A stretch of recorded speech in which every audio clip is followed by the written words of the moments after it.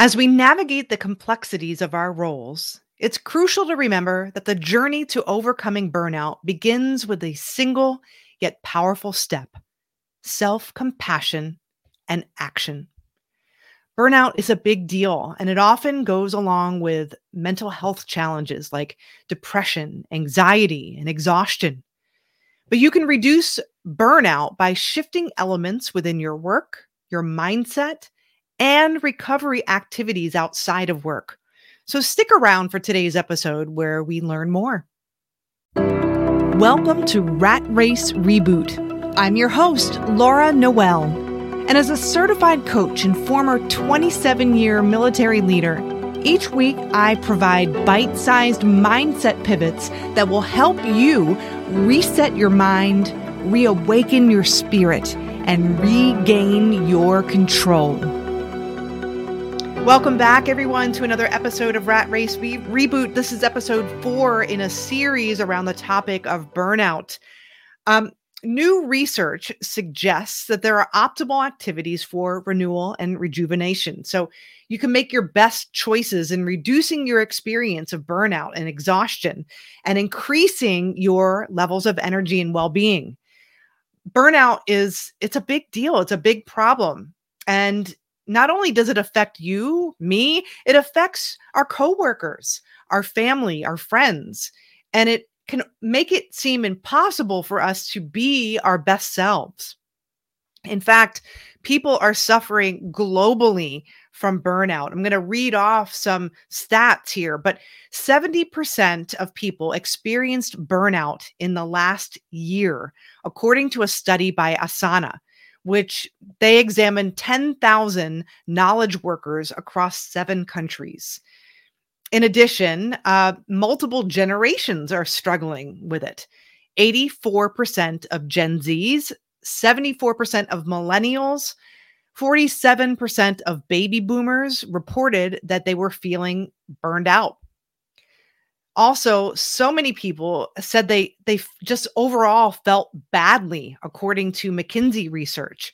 Specifically, 25% of Gen Zs, 13% of millennials, 13% of Gen X, and 8% of baby boomers reported feeling emotionally distressed with low levels of well-being. And 40% of workers believe that burnout is an inevitable part of success, according to the Asana report. And that's sad, right?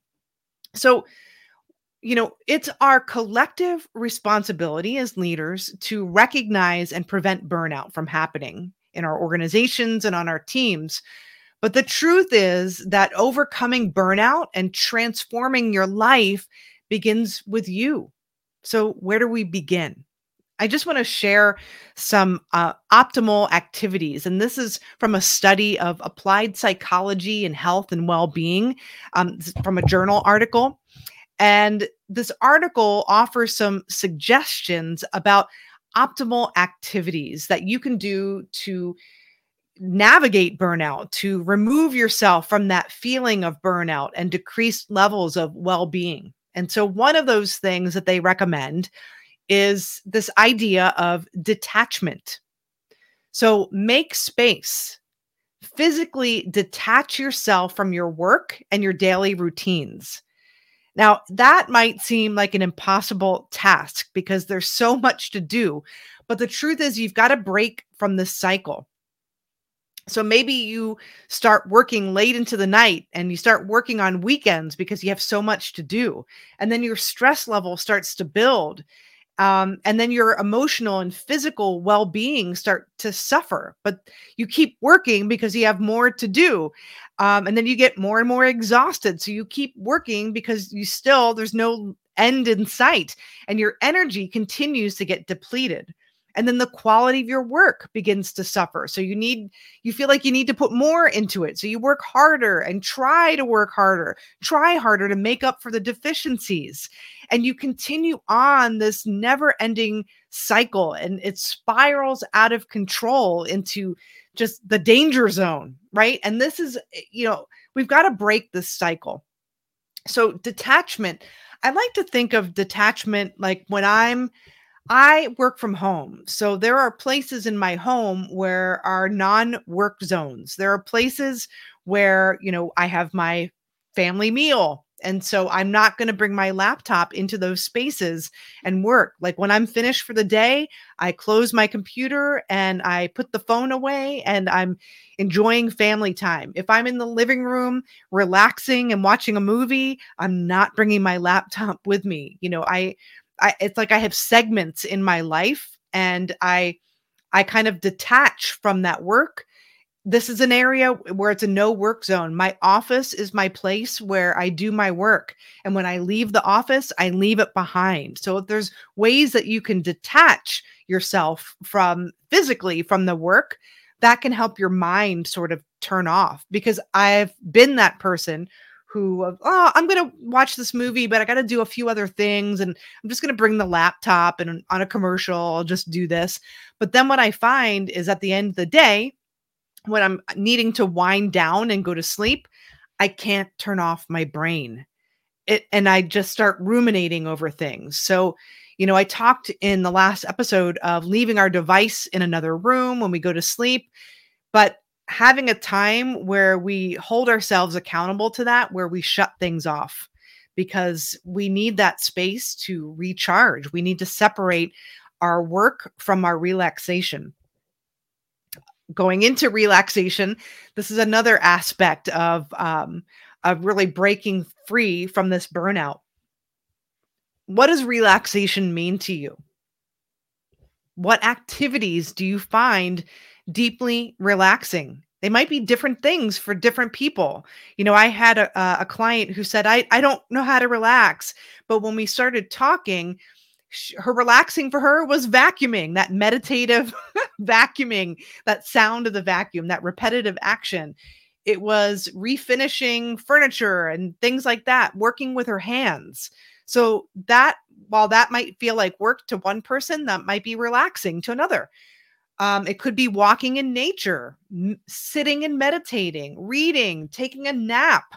So finding what is relaxation to you. And if you're the type of person who needs to be doing things and it's hard to tone it down, then do something physically that's relaxing. Like the walk might be a good thing. Finding a hobby where you can work with your hands might be something that's really helpful too.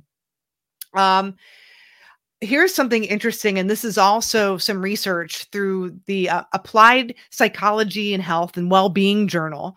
There's new research around recovery that also can help you relax. And specifically, when you do activities on weekends or on vacations, which provide you an opportunity to get away from your work or connect with others or experiencing effectiveness, these help reduce burnout and increase your energy. So connecting with others, going for coffee, doing something, an activity like a workout that makes you feel good, that you've conquered it, that can help you, just feel better about your effectiveness and get you to connect with others. But that can have a huge impact on recovery.